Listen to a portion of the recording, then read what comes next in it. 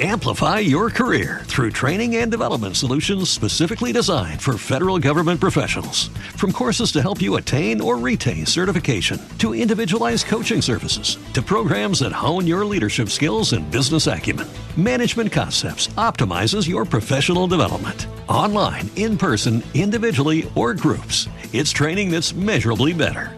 Learn more at managementconcepts.com. That's managementconcepts.com. Hello, everybody. This is Marshall Poe. I'm the editor of the New Books Network, and I'd like to tell you that we have a new and improved website. It has 2 new features that we think you'll love. One of them is a vastly improved search engine, so that when you type in keywords, you'll get a bunch of episodes really quick. The other is the ability to create a listener account. And in that listener account, you can save episodes for later listening. So you can create a kind of listening list. We think these features are neat, and we think you'll enjoy them. Please visit the site today. Welcome to the New Books Network. Good morning. Thank you for joining me for another exciting episode of New Book Network's African American Studies podcast. I am your host, Katrina Anderson. Today I am joined by Professor Emily Owens, author of Consent in the Presence of Force, Sexual Violence and Black Women's Survival in Antebellum New Orleans. Professor Owens is an assistant professor of history at Brown University. She also serves as a faculty fellow at the Center for Study of Slavery and Justice. Her research interests include U.S. slavery, the legal history of race and sexual violence, and the intellectual history of American feminisms. Thank you for joining me today, Professor Owens. Thank you for having me. I'm so honored to be here. And I am very glad you are here. But before we officially begin, I wanted to acknowledge a trigger warning for our audience members, as some of the topics that we may discuss may be triggering for them, as we will be discussing topics such as rape, violence, sexual assault of slave women. So just so the audience is aware that these topics may be triggering for some. But Professor Owens, as we begin today, can you tell us a little bit about the book? Sure. Yeah. I'm so grateful to have the chance to talk to you and to talk to your listeners about consent in the presence of force.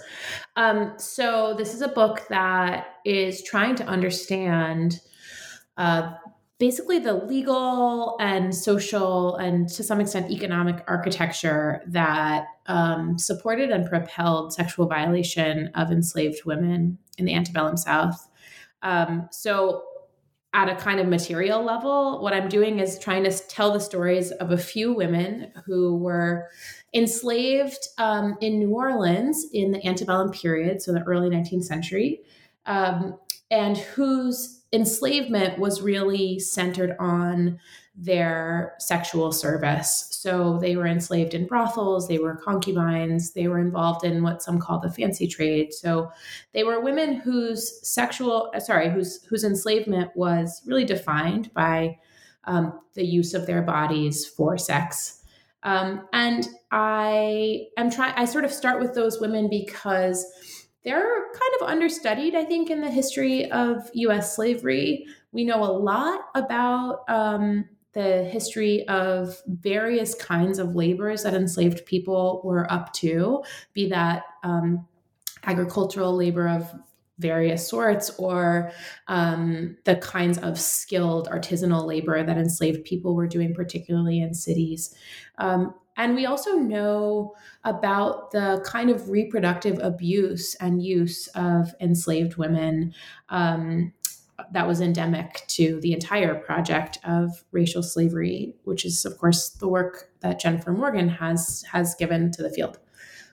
We know less, I think, about the women who were involved in sexual labor that was not explicitly reproductive. So the women who I write about certainly engaged in or the work that they did resulted in reproduction, but that wasn't really the core of what they were doing. They were servicing this other kind of space in the context of U.S. slavery, and I wanted to tell their stories.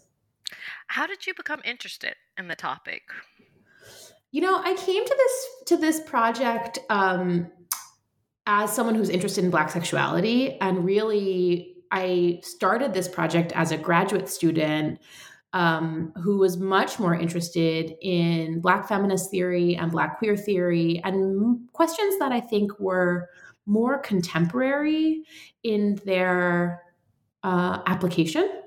And over the course of my first couple of years of graduate school, it became clear to me that to answer some of the questions that I had about race and sexuality, that I was drawn to historical methods, but also to earlier periods of time. So I kind of came to this particular topic in a way by happenstance, sort of like, okay, I want to think about race and sexuality. Well, New Orleans is a good place to ask those kinds of questions because it's got a pretty strong source base for those kinds of questions, in part because of the tourist economy that was a part of New Orleans culture, really from the beginning of the American period in the 19th century. So, okay, I know I can go to New Orleans because that's going to be an interesting source base. I started doing research as a graduate student on Storyville, which Emily Epstein Landau wrote a really amazing book about, and thinking about this sort of brief period of legal sex work in New Orleans. And I thought, okay, this is an interesting place for me to think about transgressive Black sexualities. And as I was doing research in that area, I realized, well, gosh, in order to figure out what's happening here, I think I need to look back earlier in time. And New Orleans was, of course, the center of the U.S. Slave trade. And so going back further in time from the late 19th century brought me right into the heart of the U.S. slave trade in the antebellum period. And so I was still asking questions about sexuality, but I wanted to ask those questions in the context of U.S. slavery.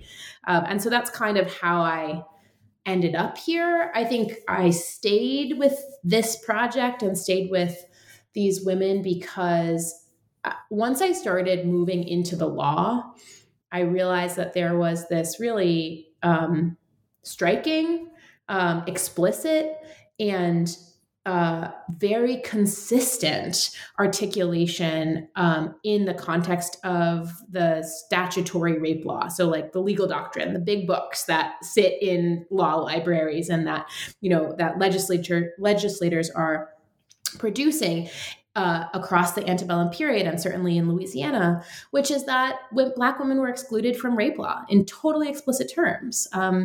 And so that to me was really meaningful because I knew as a student of African-American women's history that Black women were constantly under threat as enslaved women in the antebellum period. They were under constant threat of sexual violation. And I wanted to understand, once I was sort of like in that soup, I wanted to understand, okay, what's going on between this endemic presence of sexual violence against enslaved women and this legal absence. And it was at first seemed to me like a contradiction. And then it became clear pretty quickly that actually the absence of rape law for Black women, their exclusion from it, was actually exactly the thing that facilitated their violation, because it's not illegal. It's not a crime.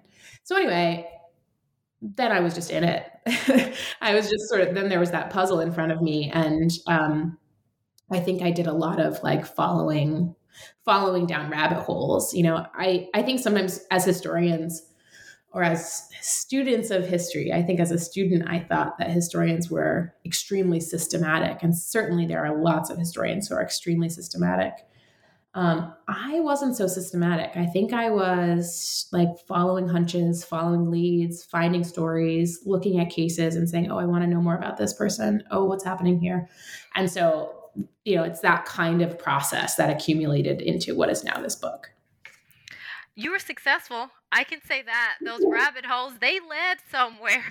And it turned out as a magnificent project. You mentioned about the source base. You mentioned that it was interesting in New Orleans. What sources did you find and were able to use?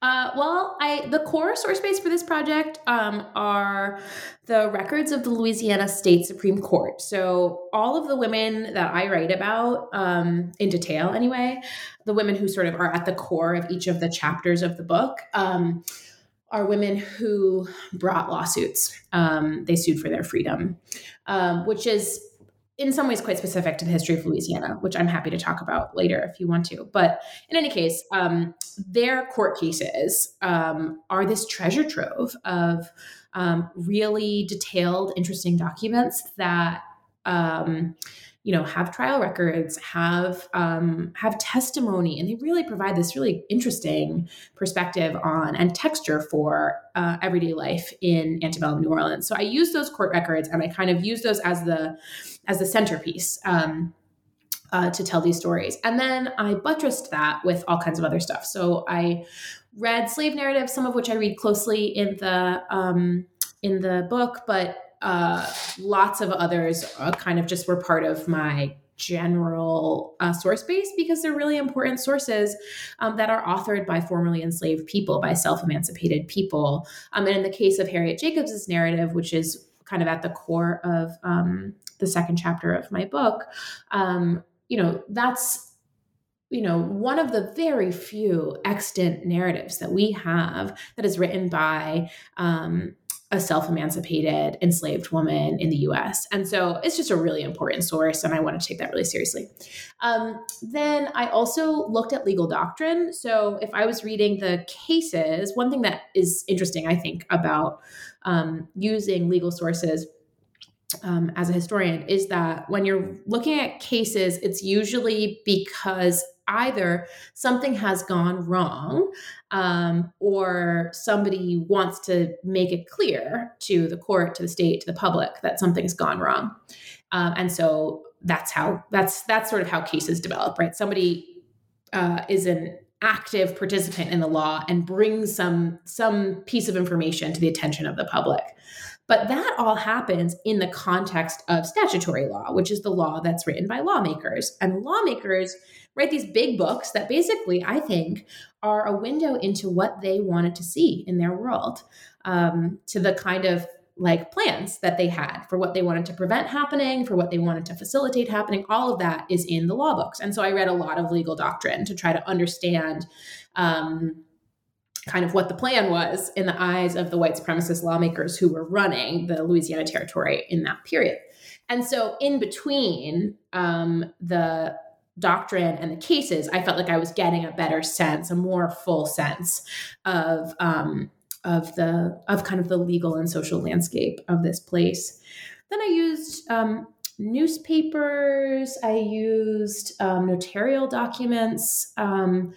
So the Notarial Archive in Louisiana and in New Orleans is the place where like birth records, death records are kept, but it's also a place where acts of sale exist. And so those are really helpful to me to kind of trace where women were and who claimed ownership over them at various points. And some of the cases that I write about include disputed chains of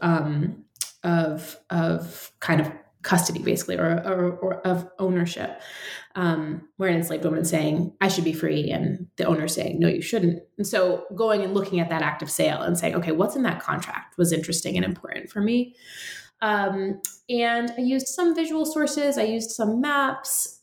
I got a lot of help from really tremendous archivists, some at the Library Company of Philadelphia, some at the John Carter Brown Library up here in Providence, at Brown University, and then certainly at various locations in New Orleans, particularly the New Orleans Public Library.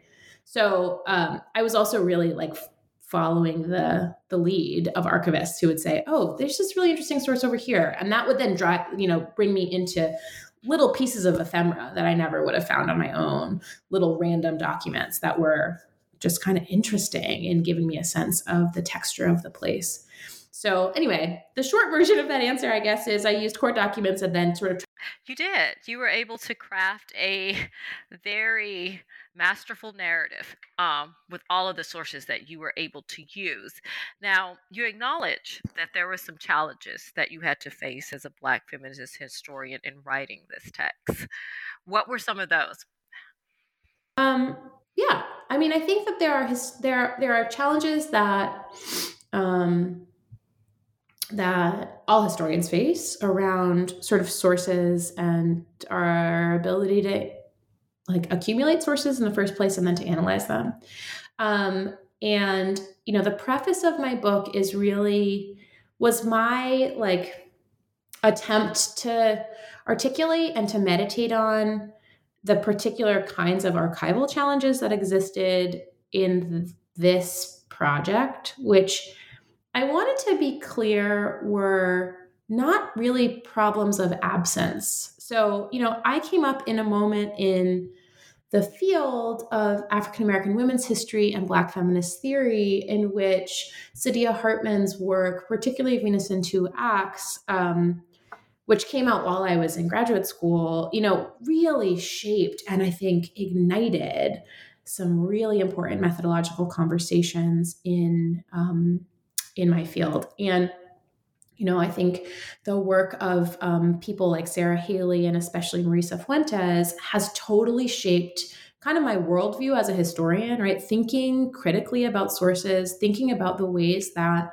the archives that we work in are in some ways, they're not doomed to failure, but they really shut you out as a thinker. And they are indices of the kinds of violence that enslaved women endured more than they are indices of almost anything else. And so if you're someone like me and you say, well, gosh, I really want to understand what their experiences were, then you should presume that's going to be really hard. So that was like the baseline kind of problematic, I guess, that I assumed going into this project because of the conversation that I was immersed in.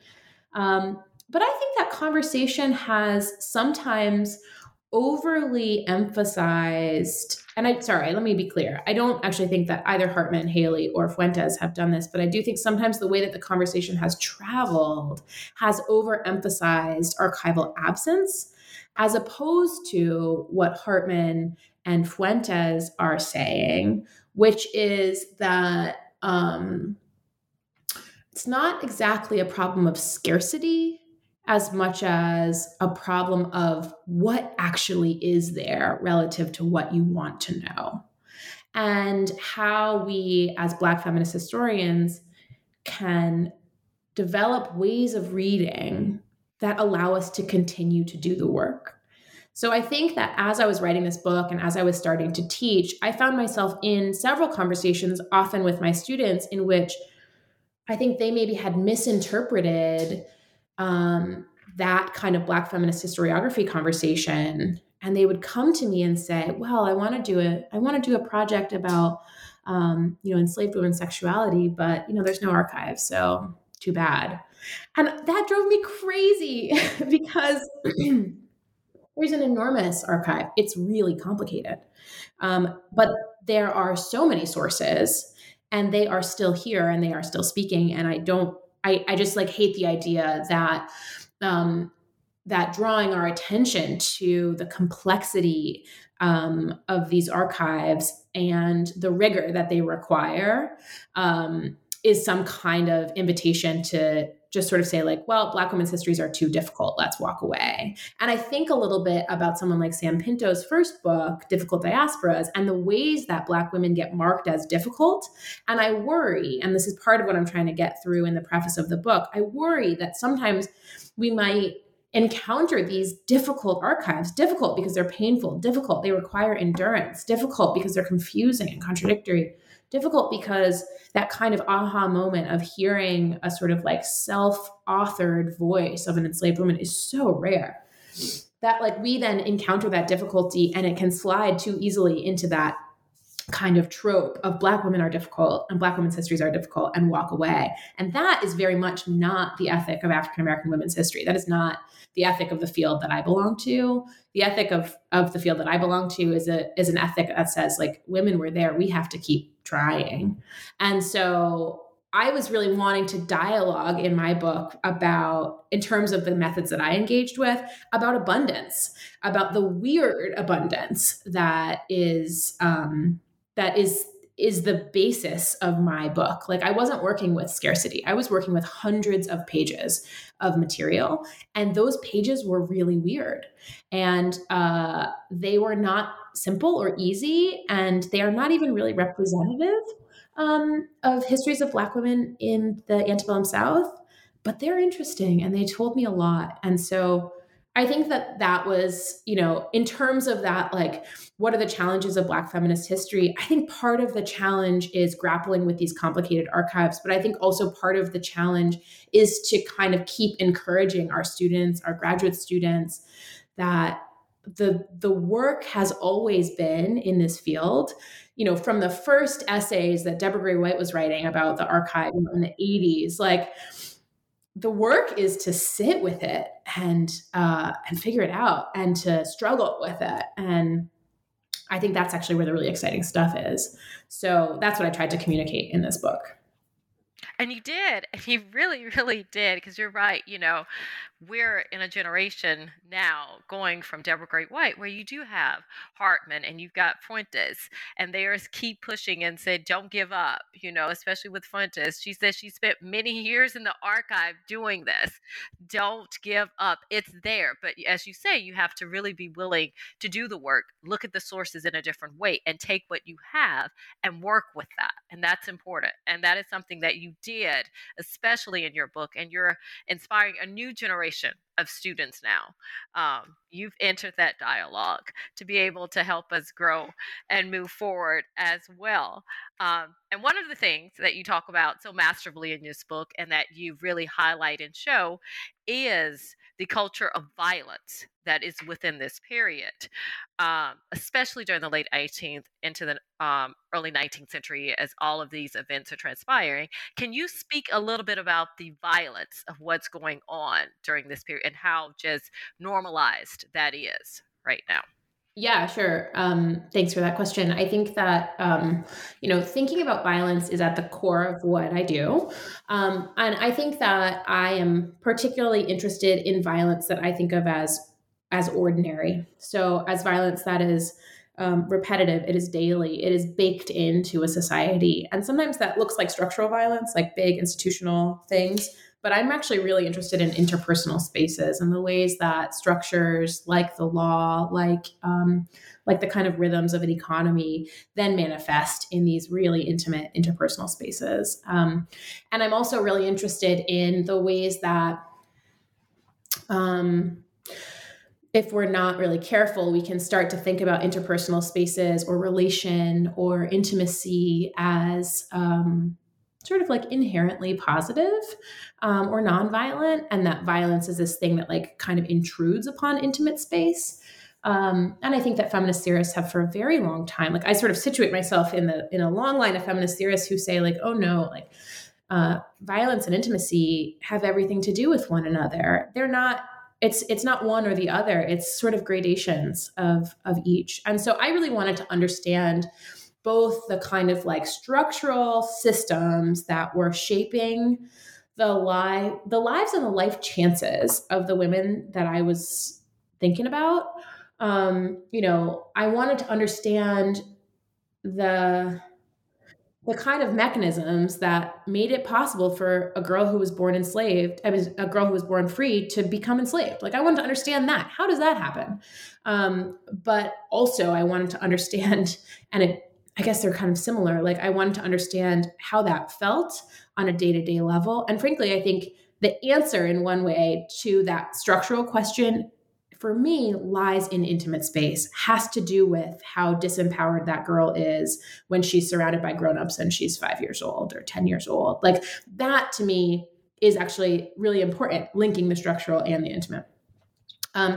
Anyway, so in terms of like, what is the violence that I'm writing about? I'm writing about things that would be, I think, pretty familiar to folks who think about slavery. So the kinds of what I call acute violence, beatings, and the kinds of violence that leaves a person broken, bruised, scarred, bleeding. But I'm also really interested in slow violence, so deprivation, malnutrition, which is also very familiar to historians of slavery, thinking about the ways that enslavement, like lack of sleep, malnutrition, repetitive stress injuries took years off of people's lives, made it impossible for them to reproduce. And then I think the core of my project is interested in, I guess, I use the word culture as a way of capturing like texture of everyday life. So what it means to be a person who might encounter acute violence in the morning and then be walking around in the city on your own in the middle of the day, and then return home to a place where you are literally owned by the other person who lives in the house. Like, I want to understand that. What is that about? What does that feel like? And what is the world that is built out of?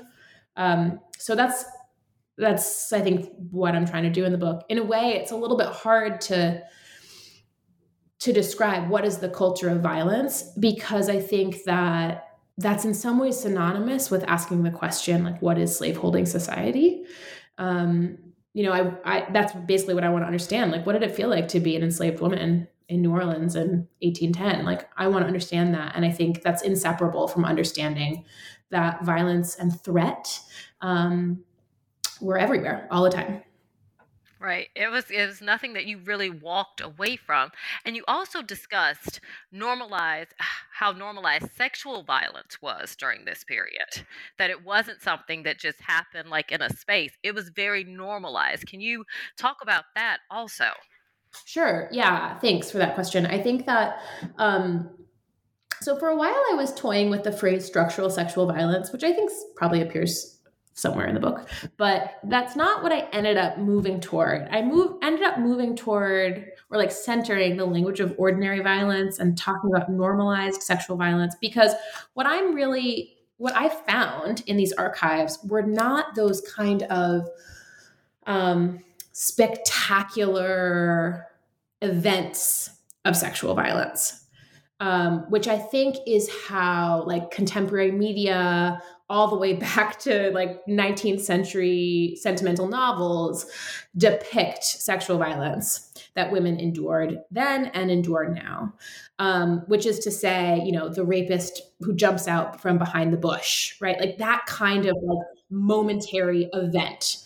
That's not what I saw in my archive. And I think that what I see in my archive is actually completely aligned with what feminist historians and feminist theorists and anti-rape activists have been seeing in their archives and in their experiences and have been saying for a very long time, which is that sexual violence actually very rarely happens in that kind of event-based way, but instead happens in all kinds of other ways. It happens through threat, which is a really important part of what I'm trying to get at in this book.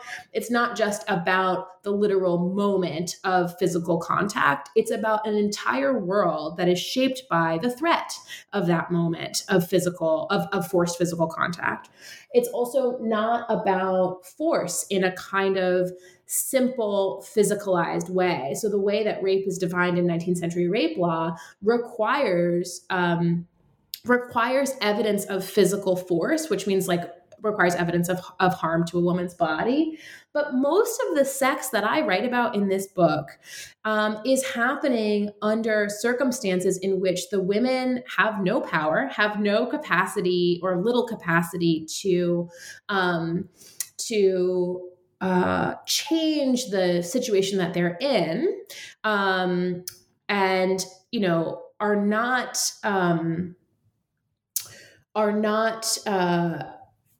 able to maneuver out of any given moment of sexual or erotic contact.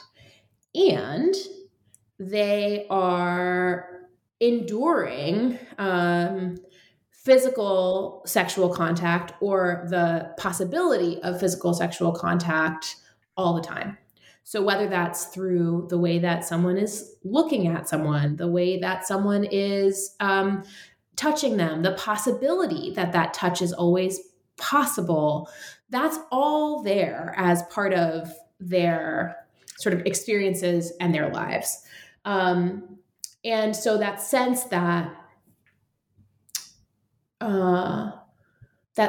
of a singular moment being the way that we describe and define sexual violence just felt really inadequate to me, because that's not what I saw with the women in my book. What I saw was women who were encountering serialized daily sexual events. And that really drew my attention to a set of questions that I don't really ask explicitly in the book, but that I do think are really part of my intuition as a writer, which is that I want to understand how that kind of dailiness, daily encounter with violence, daily encounter with threat, daily encounter with sex, with someone who owns you, how that changes the meaning of the encounter. Or does it change the meaning of the encounter? I think that's kind of like, that kind of underwrites the question for me. Yeah. I must say at this point, I really enjoyed how you created this analysis, and I'm very glad that you said, especially with the media and how people just think about rape as this one singular moment in time, and how it's always been portrayed, and that you have like this, you think of it and it's always kind of in the mood, you have this boogeyman that jumps out as you're walking down, but it's not quite that, and you were able to show that it's a much more complicated than that. And I definitely want to give you credit for doing that.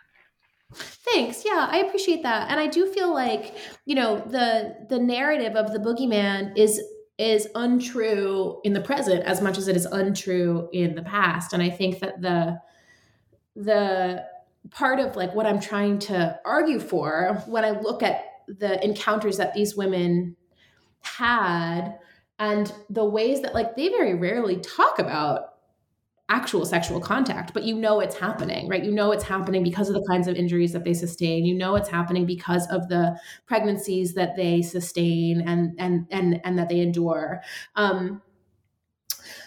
Like there are all of these clues to the literal moment of sex, but the thing that they're talking about is feeling terrified. The thing that they're talking about is like whether or not they will be able to feed their children. The thing that they're talking about is about the kind of like expressed material conditions that shape their day-to-day life. And that singular moment of sexual contact, or that daily moment of sexual contact, is fully imbricated with everything else that is shaping their life of enslavement. And I think that I wanted to really emphasize that, because I think that that's totally coherent with the contemporary ways that women experience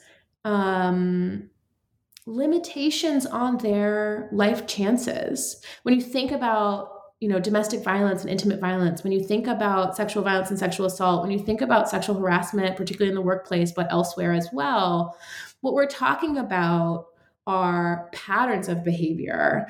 What we're talking about are particular sites of physical or sexual threat that are totally interwoven with other things like, can I feed my children? Can I keep a roof over my head? If I leave, what will happen to me? Will it be worse than if I stay? And so I think I really wanted to presume that level of complexity in the lives of enslaved women.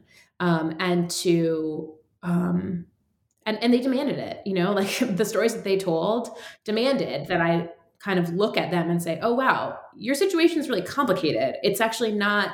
It's not just a straightforward binary situation of like, your life is good except for this moment, or you're experiencing physical harm except for this moment when it's sexual. It's like, no, it's all made meaningful together. Right. It's not one or the other. They're all interwoven together. Now, the women, as you mentioned, that you study in the book, how representative would you say they are as enslaved women? Are they representative, or are they more exceptional? Yeah, I have no sense that they're representative of women in the antebellum who were enslaved in the antebellum South. They were, first of all, they were anomalies because they sued for their freedom.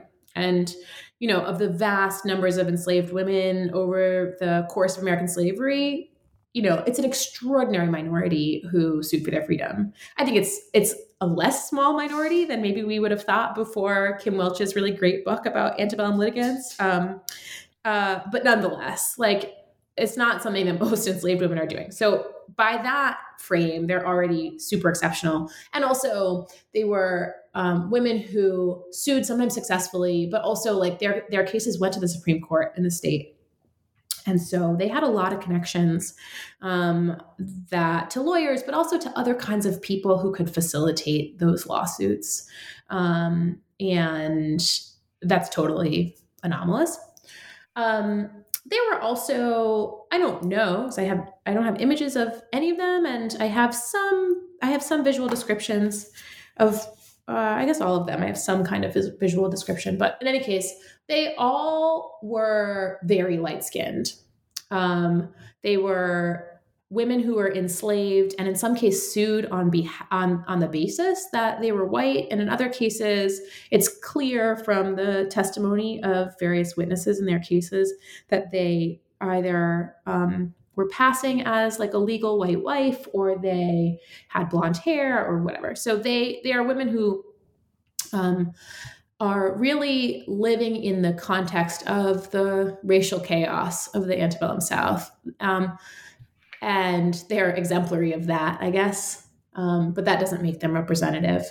There are also women who live in urban slavery, which I think, there's really wonderful scholarship on women and enslaved people generally who existed in urban contexts, but certainly the majority of enslaved people in the U.S. South were not living in urban contexts. So they're not representative. I think that's okay. It is. I think that there's other ways to tell stories in history and to see something meaningful and generalizable about a social world than sort of gathering representative data. I think that representation and sort of gathering representative data is one of the hallmarks of kind of the new social history, and it's really, really important. And it's also not the only way to kind of tell us something. So I use their stories, and sometimes I use them as a kind of metonym that can like be a mirror into this broader kind of context. Sometimes I use their stories to connect to broader legal trends that I think are very much sort of like constitutive of the lives of lots of people, not just of these women. And sometimes I'm pretty straightforward about the fact that like, no, their life isn't like somebody else's life, but I still think the story is interesting and important and tells us something bigger than their singular life. So I definitely am not writing stories of representative women, but I'm hoping to make the case. And, I guess readers will let me know if I've made the case that these stories are interesting and important, kind of irrespective of their ability to represent the stories of lots and lots of enslaved women. I don't know about you, but I'm very busy and I don't have a lot of time to cook. That's why I subscribe to Factor. Eating better is easy with Factor's delicious, ready-to-eat meals. Every fresh, never frozen meal is chef-crafted, dietitian approved, and ready to go in just 2 minutes. You'll have over 35 different options to choose from every week, including Calorie Smart, Protein Plus, and Keto. These are 2-minute meals. Factor meals are ready to eat and heat, so there's no prepping, cooking, or cleanup needed.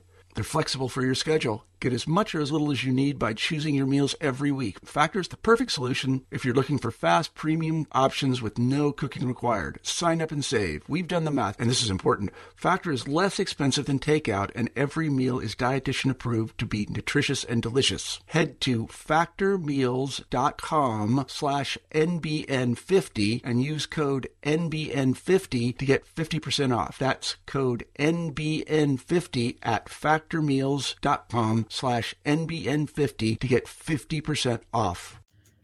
As one particular reader right now, I can say they most definitely are. And I hope that others can say that as well. But from my own experience, I would say they are definitely interesting and worth learning more about. These women, they are able to tell us a lot about what's going on during this period, as you say. And there's a particular term which I really loved that you created, the antebellum Atlantic. Can you please explain that? Sure. Thanks for asking that. Sorry, say that again? I loved it. Oh, thanks. Let's see. To answer this question, I want to talk about New Orleans. So this book is about New Orleans, but it's also not about New Orleans. So I think that, that question of representation versus exceptional characters in the book, I think actually that is something that I grappled with much more about the place of the book than about the women in it. So like pretty early on, I was like, I'm writing about these women because I want to write about these women. And that was that for me. Like the question of representation was not that deep for me. The place, though, was something that I really had to grapple with because New Orleans has this very pronounced history of understanding itself as a city and of historians and other people understanding it as a city that is exceptional, that is unlike other places. And in some ways, I found that to be true. Like New Orleans has a lot of sources having to do with that are available that you can read that are more explicit than some other places about sex, about sexual slavery, about the sex trade. Like there's more stuff there. So in that way, it's an easier place to do the kind of work that I want to do than some other places. And that does make it unusual. In other ways, I think that the story of New Orleans being exceptional, particularly the story that's told by pro-slavery Southerners in the antebellum South about New Orleans being exceptional, is a way of containing a bunch of legal, social, and sexual norms that existed across the whole South. And imagining that they only happened in New Orleans, imagining that New Orleans was this place that was so different from the rest of the South, that was magnifying a set of sexual practices that were like much more mellow in places like North Carolina or Georgia or Arkansas. And I found that legally that's not true, that we can see the continuity between the laws that are passed in Louisiana having to do with sex and sexual violence and the laws that are passed across the U.S. South. But also that story that is available. I mean, it's available everywhere. It's in travelogues from the 19th century all the way up to like, a brochure if you get off the plane in New Orleans today. Like there's just all of this material, this storytelling that's available about New Orleans that it's just different. And I found that to be untrue. And so I developed this term, the antebellum Atlantic, to try to situate New Orleans as a city and to situate the women that I write about in this book in a geography that could describe both the things that people in that time, and I think to some extent today, use to talk about New Orleans as like really different, and to acknowledge those things, and also to think about the ways that New Orleans was very much continuous with the rest of the U.S. South. And so, I talk about the ways that in U.S. slavery studies, anyway, I think this is different depending on what historiography you're really rooted in. But the kind of training that I received and the way that I train my students, we often think about the Atlantic world as this time of the Atlantic world as having a time period, first of all. The Atlantic world as, the early modern period, as early as sort of the 15th century, going up to the Age of Revolutions. Like that's the kind of like heart of Atlantic slavery. That story, of course, has to ignore the South Atlantic because Brazil is booming as a kind of Atlantic slaveholding economy all the way through to the end of the 19th century. But nonetheless, the way that Americanists tend to talk about the Atlantic world is to really talk about the British Atlantic and to some extent the French Atlantic, and to really think about the Caribbean as the heart of the Atlantic slaveholding project in the 18th century. And then to think about the rise of what becomes the United States at the end of the 18th century, and at sort of like everything that happens after the Age of Revolutions as kind of like U.S. history or the antebellum period.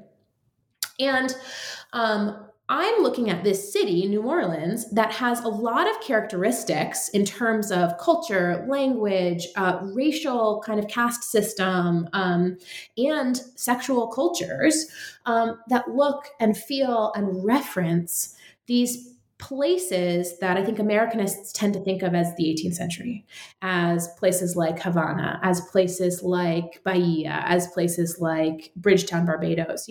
I think that as Americanists, and again, I keep emphasizing that this is an issue in the Americanist historiography, I think much less than in other historiographies. But nonetheless, I think as Americanists, we tend to think about New Orleans as kind of like hearkening back to this period of these like European imperial port cities, and that the rest of the antebellum South was moving toward this thing that we recognize as a deeply U.S. project, a project that is rooted in imperialism, in the attempted genocide of Native peoples, of a kind of westward migration, and the kind of rollout of plantation economies and the Cotton Kingdom. And I think that New Orleans is both. And actually, the U.S. South is still very much, not just New Orleans, but the whole U.S. South is very much in conversation with that imagined Atlantic past. And with the Atlantic present that is very much still there, still booming, complicated, but there through the whole antebellum period. And that New Orleans is also, it is facing west. It is a place that is conversant with culturally, but also just in terms of the literal movement of bodies with places like Texas and the imperial frontier. And so I'm trying to use that phrase, antebellum Atlantic, to say, okay, if we start a story in the antebellum period in New Orleans, we can look north and we can look south. We can look west and we can look east. We can think about all of these different places as sharing kind of cultural cognates. It matters that people in North Carolina know what a quadroon is. It matters that people in, middle of the 19th century Philadelphia are making cartoons that reference the Haitian Revolution. Like, those places and times are not separate. And so that's what I'm trying to get across in the antebellum Atlantic, is to try to say, let's think about these two periodizations and geographies as actually simultaneous. And what happens to our field of vision and to our sense of like what makes sense versus what doesn't make sense if we see these things as congruent with one another. The other thing that's significantly more simple is that I made a bunch of maps for this book with the help of a GIS specialist at my university, Lynn Carlson, and with my amazing research assistant, Lyle Cherneff. And when we were making those maps, one of the maps that I wanted to make was just like showing the migration patterns of the women in the book because they move around a lot. And, that map required us to include Haiti and it required us to include Boston. And I wanted a map that sort of could show all of that. And for me, that was the antebellum Atlantic. And it worked out very well. That is all that I can say until other readers are able to take a look at everything. It was phenomenal. And we keep mentioning, we keep mentioning the women that we are talking about in the book. So let's kind of talk a little bit about these women. And I want to start with Delphine. Her journey at the end of the 18th century. What can her journey, specifically Delphine, tell us about this late 18th century, going into 19th century world that she is inhabiting during this time? Yeah, so Delphine's case was one that I read as a graduate student and didn't include in my dissertation because I really struggled with it. I struggled to understand it. I struggled to find meaning in it. And I struggled, honestly, just to read it. Something about her case and the way that violence is articulated in that case was really hard for me. And I think that the reason why came out in the chapter that I ended up writing as the first chapter of this book, which is called Ordinary Violence. So Delphine was a free-born girl who was born into a family in Haiti that was kind of complicated in terms of it was a mixed status family. Some people were enslaved, some people were legally free. And after the revolution, or during the revolution, her family flees. They become sort of part of that first wave of refugees who leave the island in the context of the violent chaos. And her story in some ways really charts the stories that Rebecca Scott and Jean Hebrard have written about in Freedom Papers and that Rebecca Scott has written about elsewhere as well.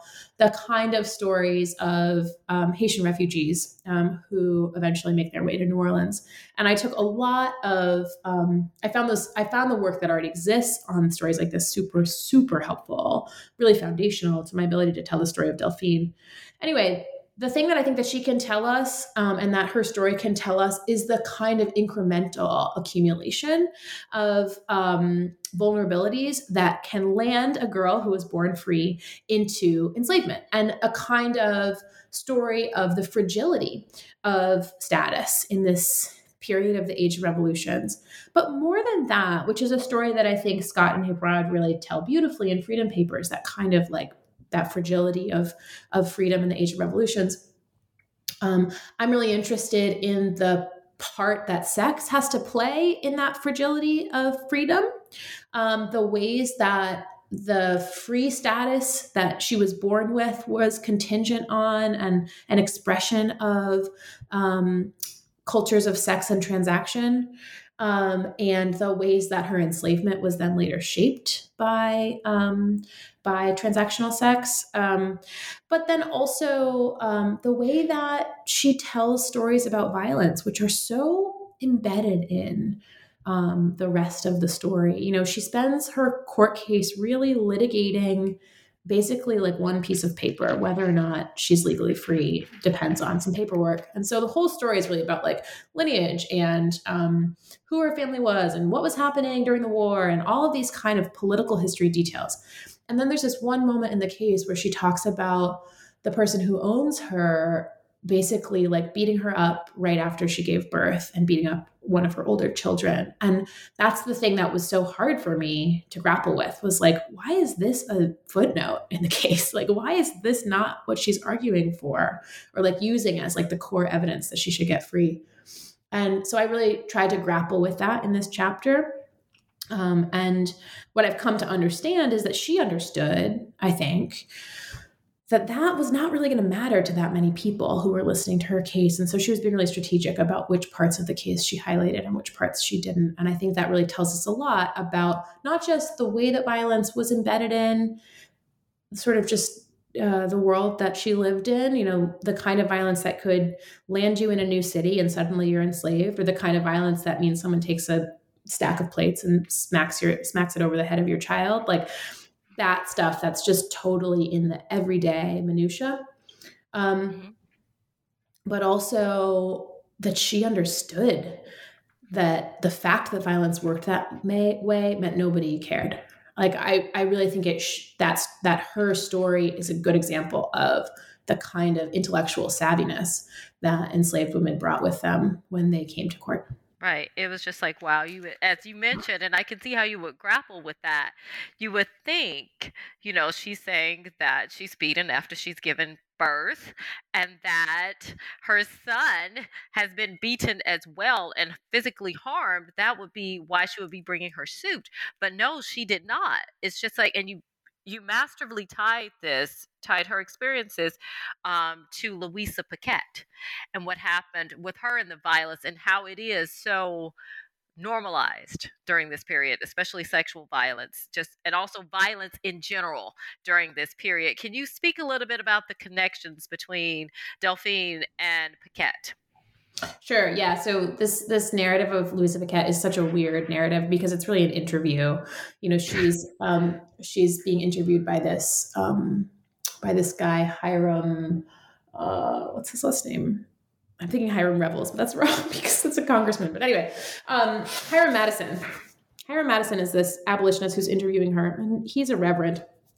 And, he's fighting for the abolitionist cause. And so he's interviewing her and he's trying to draw out, it's clear from the way that the interview works, he's trying to draw out like the parts of her story that are going to really make people in the North or in the South, but people who might be on that borderline of kind of wanting to join the abolitionist cause, make them really care. And the way that he does that is he highlights the kind of sexual violence that was totally part of her life.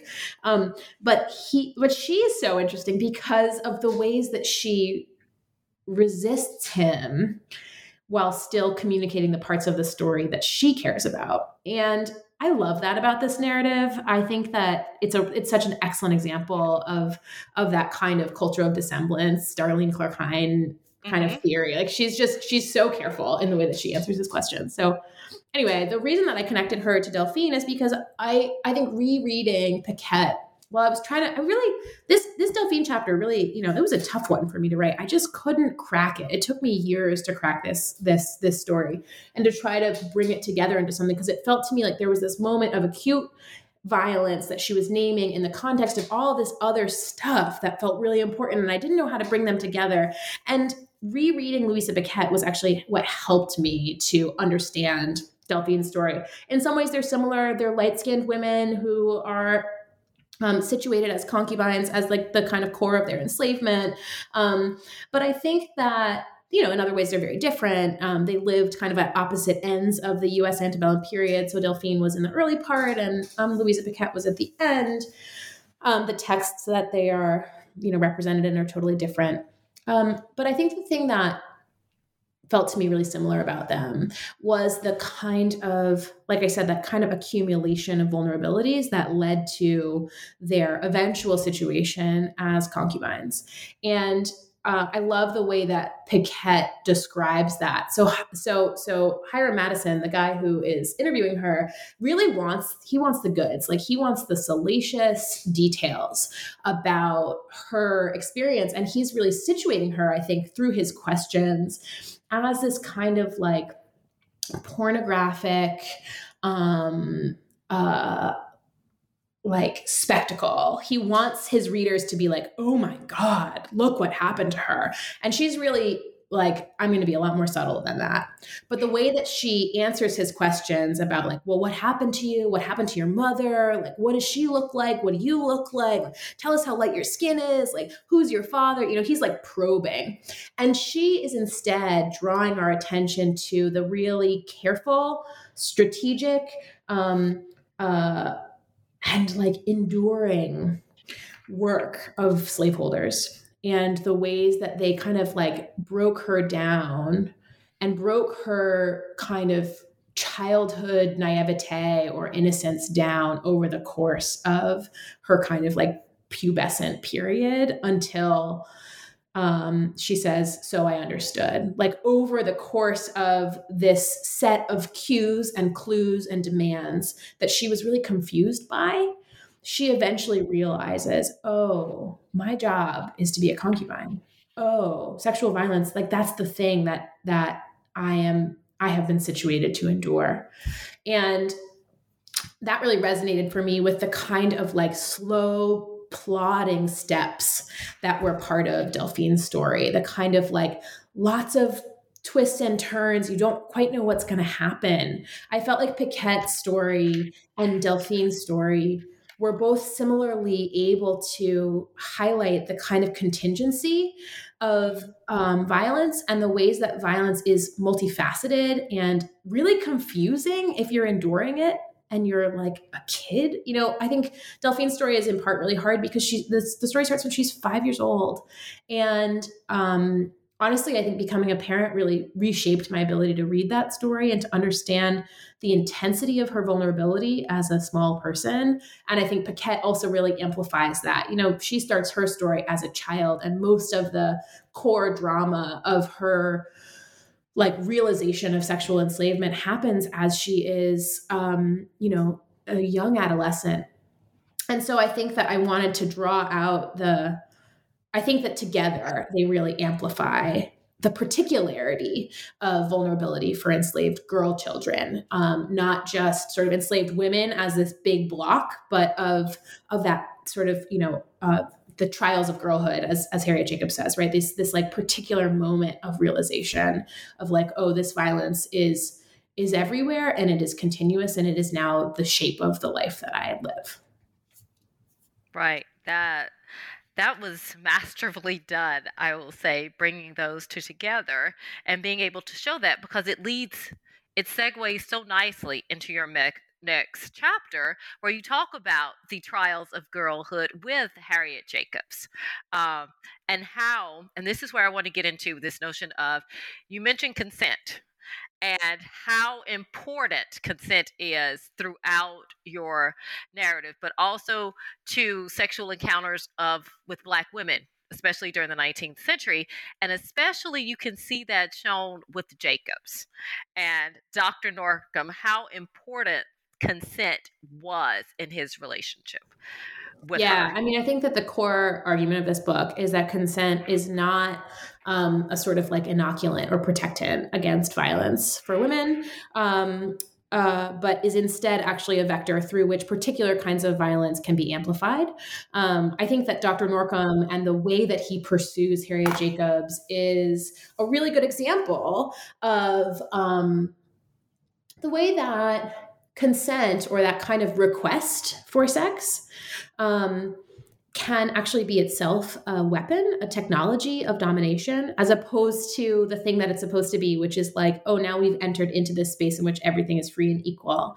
And I think that thinking about transactional sex throughout the book is the way that I have like been able to see that, because I think that the idea of the transaction is actually really embedded, or the contract is really embedded in the idea of consent. So like, I'm going to situate you in a transaction and that's going to make it free. This is going to be a contracting relationship and that's going to make it free.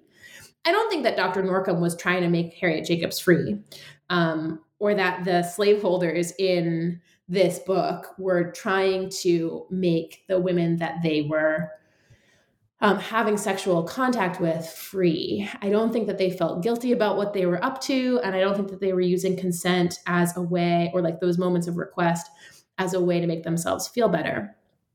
Like, oh, it's okay because she wanted it. I actually think that it's way more insidious than that. And that, that the way that Jacob spells this out in her narrative it's so smart. I mean, she is such a theorist of violence in that book. And what she shows us is that Norcom is using that request, right? That will you have sex with me, kind of euphemized in any number of ways. That request as a way of, as one of many ways of structuring a threat. And so when you have the simultaneity of a request for sex in the context of a legal structure in which that request is completely irrelevant, in which, as Norcom reminds Jacobs again and again and again through the book, he has the right to do whatever he wants with her body. He has the right to do whatever he wants with her children. He has the right to kill her if he wants to. He says that at one point, right? Like, he's clear, she's clear that this request is part of a performance, a ritual of violence, as opposed to a kind of thing that would absolve the violence or would make it go away. And I just think that's super interesting and really shines a light on the ways that, consent as a inoculant to violence really lives in this liberal fantasy that if we say you're free, right? And I think that part of the project of my book is to really try to complicate the notion of violence on one hand, right? That violence can happen even when it is subtle, even when there's a yes involved in the sex, even when, there are these kind of rituals of call and response, request, denial, threat, like all of that stuff is happening. That's still violence. I want to be clear about that in my book. But the other thing that I'm trying to do in the book, I had to do because consent is at the core of the project, which is that if consent is supposed to make us free, right? And supposed to make sexual encounters good in the liberal imagination. And I'm showing that actually that's like really a way, a mode through which slaveholders are enacting sexual violence. Then we've got to think about freedom in a more complicated way. And I think that, that's something I feel uneasy about as a scholar of slavery studies, but it just feels so loud and clear in this archive that the women that I'm writing about are not holding up this word called freedom as this like holy grail, but are instead thinking about their material conditions and trying to make the best of whatever the moment is that they're in. But that idea of consent as like, you're free because I say you're free is, I think, as kind of empty as a legal or political tool as that kind of idea of like, you're free because I say you're free, right? Of freedom itself. So I'm not lambasting freedom and saying that freedom is totally bankrupt, because of course the women that I'm writing about are very clear that legal freedom would be good. They want that for themselves. But they're also, I think, not seeing it as a panacea. And that's really what I'm trying to highlight here in the book. Right. And you do that very well, because you also talk about, and you're right, this whole notion of freedom is more complicated in that you also show about the fragility of freedom, especially for these women who are involved in transactional sex during this period in the cases of Carmelite and Anna Marie Barclay. You show the fragility of what that is, the kind of the other side of this notion of, oh, yes, there's freedom. But then, as you say, there's the day-to-day existence that goes with that. Mm-hmm. Mm-hmm. Yeah, I think that those chapters feel really twinned to me, because I think that Carmelite is someone who is, she's working in a brothel, and she is so savvy in the way that she makes this legal argument. She basically says, like, well, I'm making contracts all day, and contracts are at the heart of liberal ideas of freedom. So doesn't that make me, like, haven't I kind of backed my way into being a free subject by making all these contracts? I mean, I just think it's so smart, right? And so she's kind of calling the bluff on I talk about in the book the fantasy of consent, right? The idea that consent, if that the utterance of consent, the request for consent, can kind of like magically inoculate a scene from the kinds of structural power differentials that exist within it. And I think that she is in that chapter kind of calling the bluff on a legal system that says, well, you can't possibly be free, but you can do all those things that those legally free people do, right? So I think she's kind of trying to point out that contradiction, which I think is super smart. And then on the other side, that kind of twin chapter of Anne Maria Barclay, she's someone who is also making lots of contracts, but she's doing it under the auspices of legal freedom. And her story, I think, really calls attention to the material conditions that under which one can live their legal freedom, and the ways in which legal freedom is actually really insufficient for a woman like her to maintain the kind of mobility, material accumulation, real estate, slaveholding status that she has. All of that's actually totally dependent on being attached to a white guy who can say, yeah, she's free. So I think that both of them are giving some texture to, I mean, my hope is that they're both giving some texture to this kind of like conceptual problem that I'm pointing to, which is that the notion of freedom is one that is highly problematic, I guess, is one way to put it. But like, that it just doesn't mean that much. And that I'm trying to understand, well, what did these women think it meant? And because it seems to mean so much. And yet when you kind of scratch the surface, there's any number of possibilities of what freedom might mean. So anyway, I think those chapters are kind of trying to give some material texture to that. And I think that both of those women are really sort of like savvy interrogators of the law. And they're saying like, oh, I know about contracts. I know about consent. Like I do it all day. And so somebody needs to recognize that like I am acting like a free person.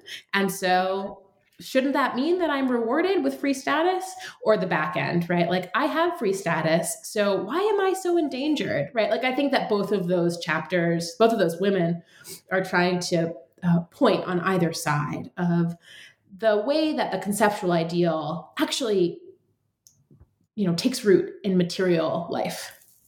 And it does. Especially I saw it so clearly with both of them, but coming to mind is Anna Marie Barclay's, how, she gets her freedom and she goes to Ohio, but then what's interesting, she comes back. She does go back to, as you said, the white guy, because that's how she's going to have a material existence of life. This is what she knows. This is what she knows. And it's, in some ways, it's how she thrives, because she's going to court to ensure that she continues to thrive. Mm-hmm. Yeah. I mean, she's really gutsy. And I think that's part of why I really like that story.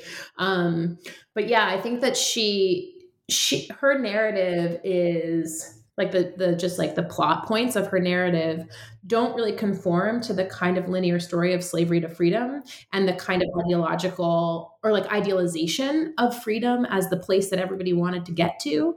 And so, she is, at first I found it kind of confusing. Like, here you are, you're enslaved, and then you're in Ohio and you have free papers in your hand and you go back to New Orleans. What? But actually it makes perfect sense, right? Because that's where she has control of her material universe. And so I think I'm trying to bring some texture with that story to the idea of freedom and to complicate. Again, I mean, it's a similar kind of impulse to what I'm trying to do with ideas about sex and violence. Like, I think at my core, as a historian, as a thinker, I look at these women and I assume, gosh, your life is as complicated as mine is. And I think like that's kind of what I'm trying to bring to the question of freedom. Like, I don't know why I would think that a woman like Anne Maria interprets that question, how to get free, with more simplicity than I do. I mean, that's a really hard question to answer. And so I want to assume that she thinks it's hard too. And she's trying to answer that question for herself on lots and lots of metrics, legal metric being one of them, but not the only one. Right.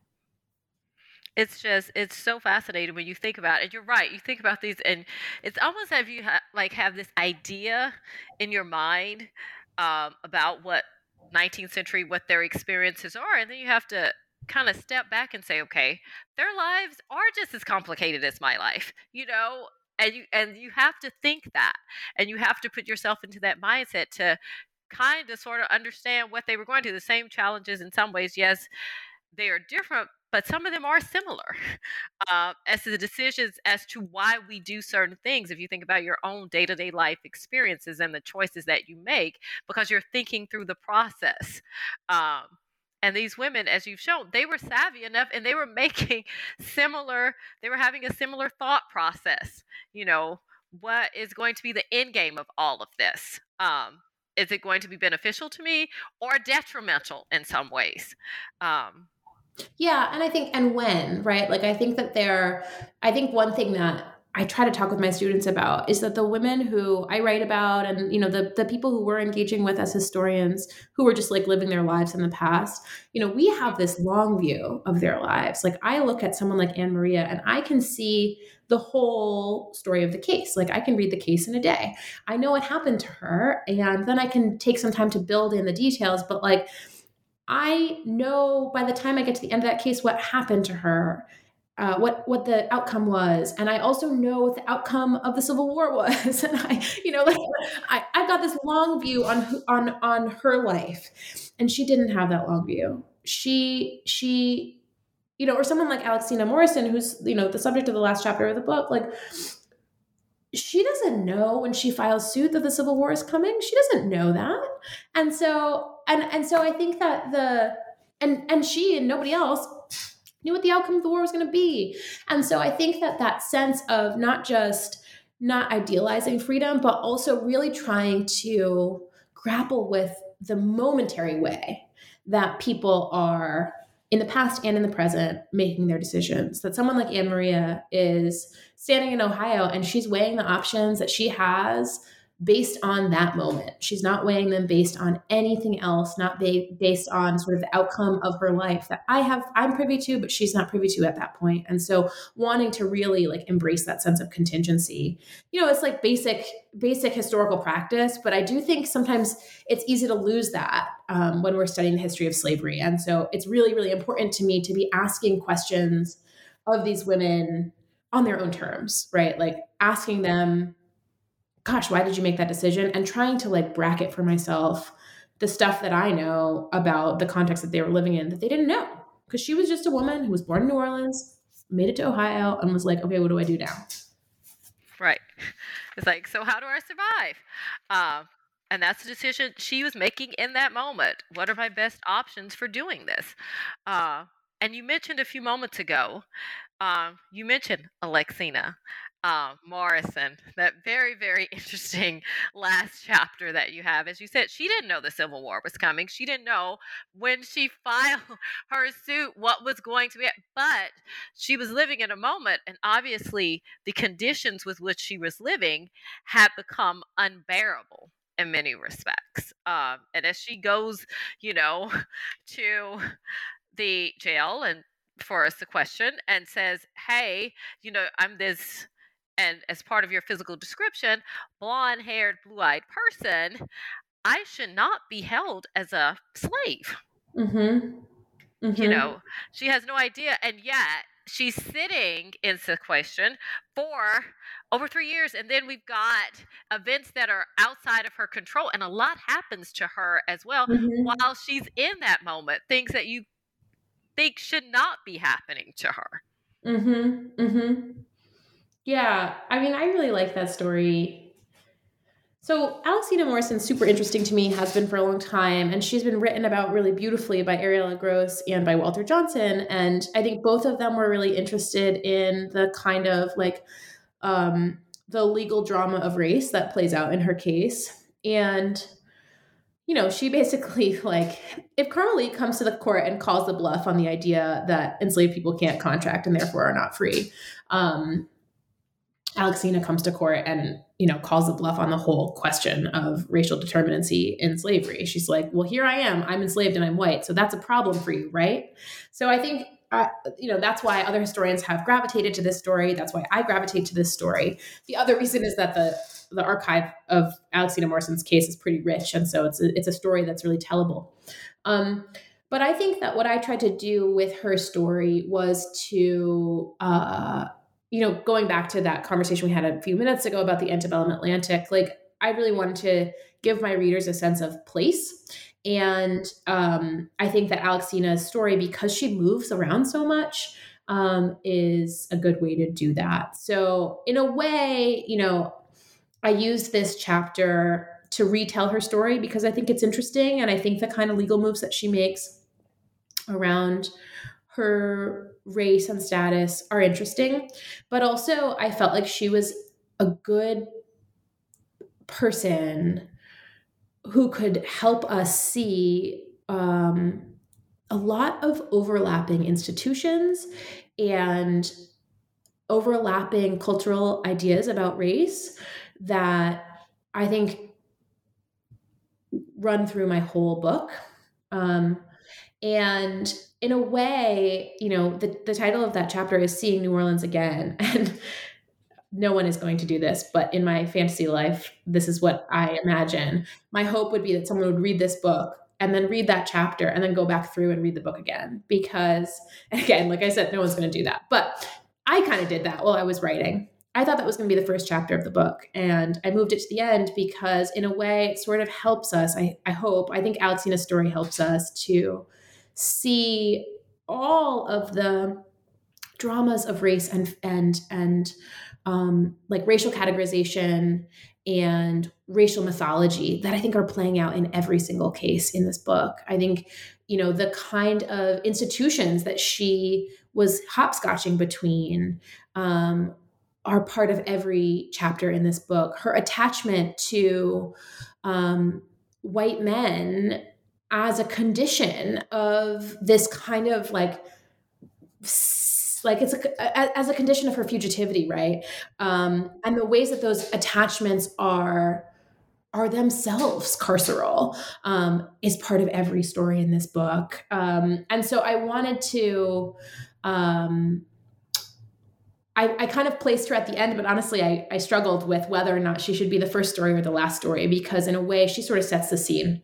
And I tried to, in that chapter, move with her footsteps through the city and through the entire sort of landscape that surrounds her story, to think about, where is New Orleans? What is this place? And what are the kinds of institutional structures and interpersonal cultural structures that shape the outcome of a woman like Alexina Morrison? And you did. You were, and I can see where it would be conflicting to say, okay, do I want to start with this? Do I end with this? But I think placing her at the end, you are able to show and weave that thread. Because as I remember in the chapter, you mentioned, as she's in that jail, or where the courthouse is, or where she is being held, what she could possibly see. And you were able to imagine, she might have seen Carmelia Tay, or she may have seen Anna Barkley, or this is where Delphine could have been. It's like you were able to tie them all masterfully together of what was going on at that time. And then, lo and behold, you also mentioned, and you tie it with, she becomes pregnant while she is there. She actually gives birth. So once again, you're showing the transactional nature of sex, because obviously, even though she's technically supposed to be in prison at this point, she's having sexual relations with someone. I think that she's really moving a lot. She's, yes. That's what I mean of these attachments to white men. I think that her story really shows the ways that the institutional boundaries are really porous, and that the ways that spaces and particular relationships, they change in terms of meaning depending on what's happening within them. So like, in theory, she's in the jail for this long period of time, but she's not really in the jail. She's all kind of other places, right? She's in homes. She's being put up by these different men.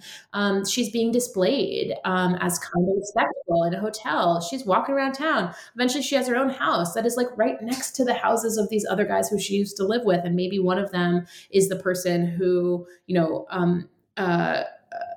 with whom she had the sexual encounter that produced that child, Mary, right? So like, there's all of these slippages in terms of what is supposed to be happening and in her story. And I think that that's why I find her story so useful, because it shows the ways that sex and violence are themselves together and everywhere. So like, in theory, sexual transactions are supposed to happen in brothels, and physical like sale of people is supposed to happen in the slave market. But oops, those things are happening in both places. Enslaved women are working in brothels, and sex is being sold in the slave market. And by the way, they're all happening on the same block. And so I think that like that kind of porousness of meaning and of action is what's really like on display in Morrison's case. And I think the other thing that honestly was just kind of a struggle in this chapter, and in working with this particular kind of cache of material, of archival material in this case, is like how to write a story about Alexina Morrison that acknowledged and drew attention to the way that she looked really shaped the kind of maneuver that she was able to engage in. Right. She was light-skinned, and that made it possible, I think, for her to garner some attention. And that attention simultaneously enabled her to file suit because she had some support from various white guys in town. But it also absolutely shaped a kind of incarceration that she was enduring through that whole time. So I wanted to highlight that, but also I didn't want to recreate the spectacle that the men who were attaching themselves to her and manipulating her, or that she was manipulating, were kind of creating a frenzy around her.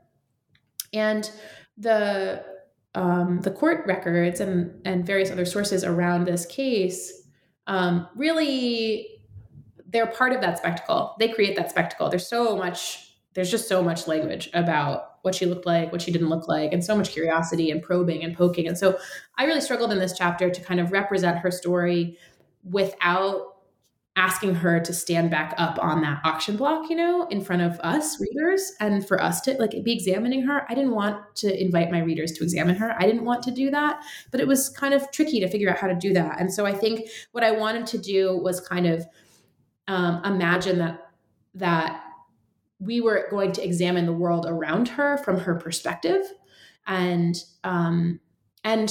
so doing, we would learn about her, but really that she was going to be a vector through which we could see the city and the ways that she was made vulnerable by its institutions and by its occupants. And so that's kind of what I wanted to show there, but also the way that she herself was an actor in that, right? She was walking through the city. She was making connections. She was making observations. She was doing in the story. And so I wanted to kind of center that stuff as opposed to making her kind of a static object that we were looking at.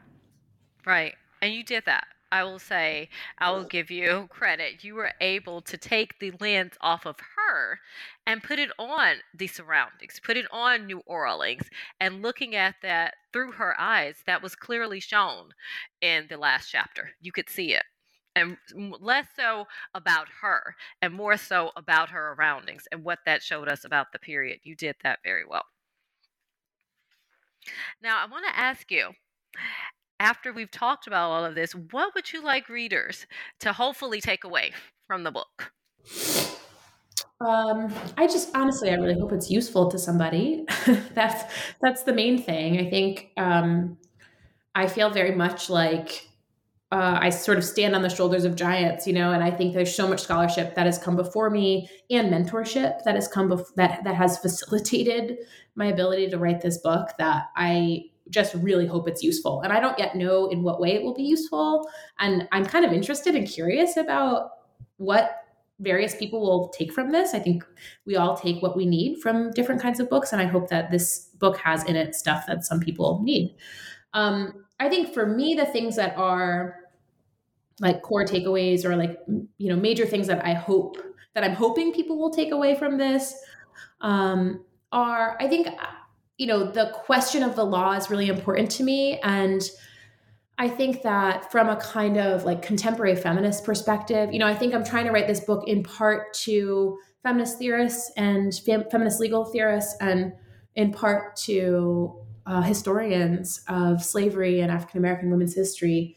And I think from that first side, like I think it's for feminist theorists and feminist activists, I think that I am joining in some ways a chorus of people who are really trying to call our attention to the ways that the structures that we think are the structures, whether they're political ideas and ideologies, or like literal sort of material structures and laws and processes and policies, to try to curb sexual violence.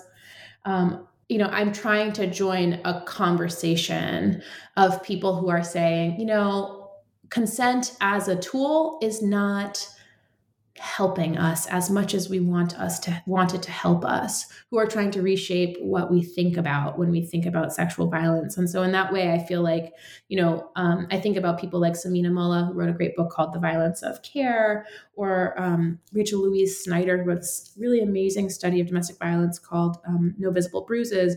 But there's this kind of like chorus of people who are saying, let's look at the story of intimacy and violence and tell different kinds of stories. So move away from that momentary question, that event idea, and think about the kind of continuous nature, the everyday nature of violence.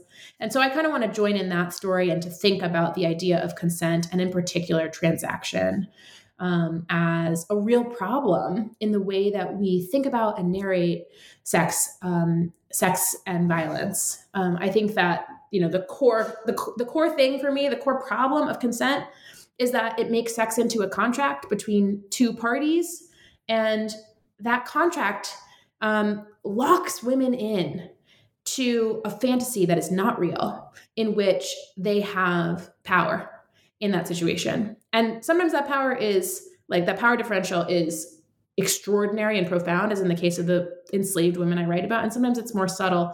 But the point that I'm trying to make is that transaction has, as long as I have been able to, look, so like as deep as 19th century US law, transaction has been the hinge on which the violation of women becomes invisible. So the easiest way to undercut a rape claim is to say she wanted it. And to say, like, she said yes, right? That the reason why we go on and on about he said, she said, is because that question becomes much more important in a framework of sex that centers that transaction than what happened, right? The question of the inauguration of the sexual event becomes much more important than the harm that's been endured and can be evidenced. And so our attention around like what is evidence is like really misdirected. We're not thinking about women's bodies. We're not thinking about women's stories about their experiences. We're thinking about this moment, and whether or not, the question of the consenting moment was like, proceeded appropriately. And so I really want to invite us to reassess consent as a tool to protect women against violence. I think for historians of slavery, my hope is that this story and this book draws our attention to the kind of complex and subtle and continuous and everyday nature of sexual violence, the ways that sexual violence was both explicit and kind of like everywhere in the slave market and in slaveholding society. And I really want to just like lift up the stories of these women and really point to their savvy. I mean, I think that they are demonstrating a kind of Black vernacular tradition of legal theory in the way that they are engaging with the law and developing these kind of, what Mia Bay and Martha Jones write in Toward Intellectual History of Black Women. They talk about organic intellectuals. And I think of these women as organic intellectuals. They're women who are seeing the world around them, and they are developing a theory of the law, and they are engaging with the world from that place. And I really want readers to take that away, to read these stories and to see these women as thinkers and as strategists and as women who are carving out ways to survive in the context of a society that is kind of hell-bent on their annihilation. Oh my goodness, Professor Owens, you did all of that and so much more. And I can say that as a graduate student. But thank you for joining me today to discuss your new book. Readers, please go out and pick up a copy of Consent in the Presence of Force.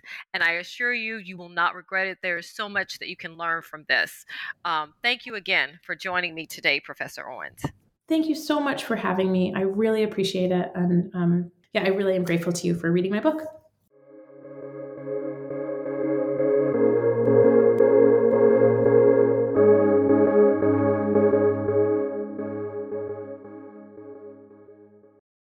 Amplify your career through training and development solutions specifically designed for federal government professionals. From courses to help you attain or retain certification, to individualized coaching services, to programs that hone your leadership skills and business acumen, Management Concepts optimizes your professional development. Online, in person, individually, or groups, it's training that's measurably better. Learn more at managementconcepts.com. That's managementconcepts.com.